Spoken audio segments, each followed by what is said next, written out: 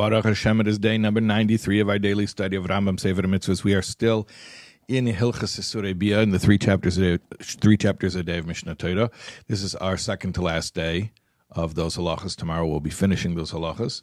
So you know the pattern. Basically, these are all negative commandments, although today we're going to break our streak and we're going to have one positive commandment.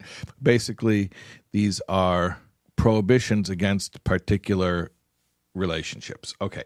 Negative commandment 161 is the prohibition against a kohen gadol, a high priest, not to marry a widow. We're not talking about a regular kohen, but specifically a kohen gadol. Okay.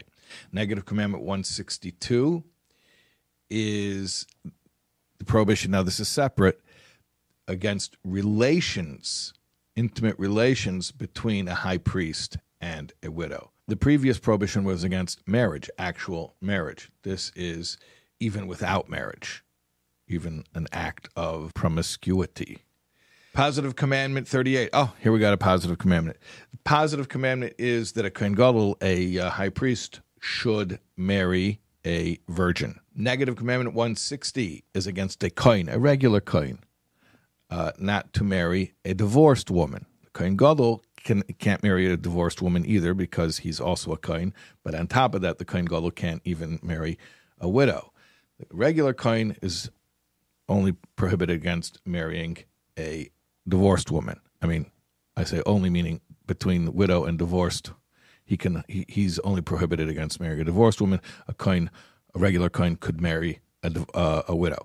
However, there are further prohibitions against who a kohen can marry. Let's continue. Negative commandment 158 is the prohibition against a kohen, any kohen, marrying a zaina. A zaina is often translated as a harlot or a promiscuous woman. I think those translations are not really helpful.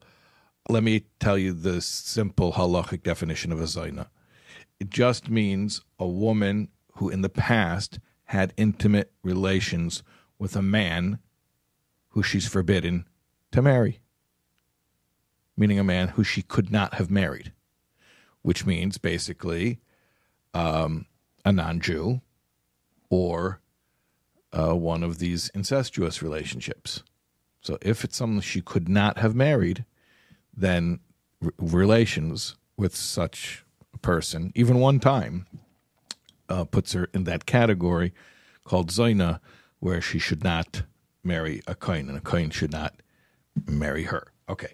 Negative commandment 159, the prohibition against a kohen marrying a halala. You can translate halala literally as a profaned woman, but that's not going to tell you anything. I have to explain to you what it is.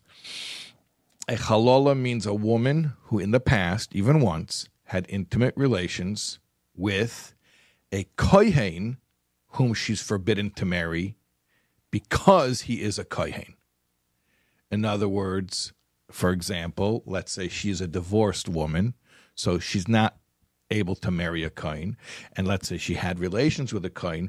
Now she goes into a very specific category called a halala, and now it is forbidden for a kohen to marry her. Furthermore, if she has a daughter, that halala status carries on to the daughter. I'm talking about not she has any daughter, but I'm saying specifically she has a daughter from the relationship with the kohen. So a woman who's not allowed to marry a kohen has relations with a kohen. Now both she and if from that relationship there's born a daughter, that daughter as well have the halala status where a kohen cannot marry them.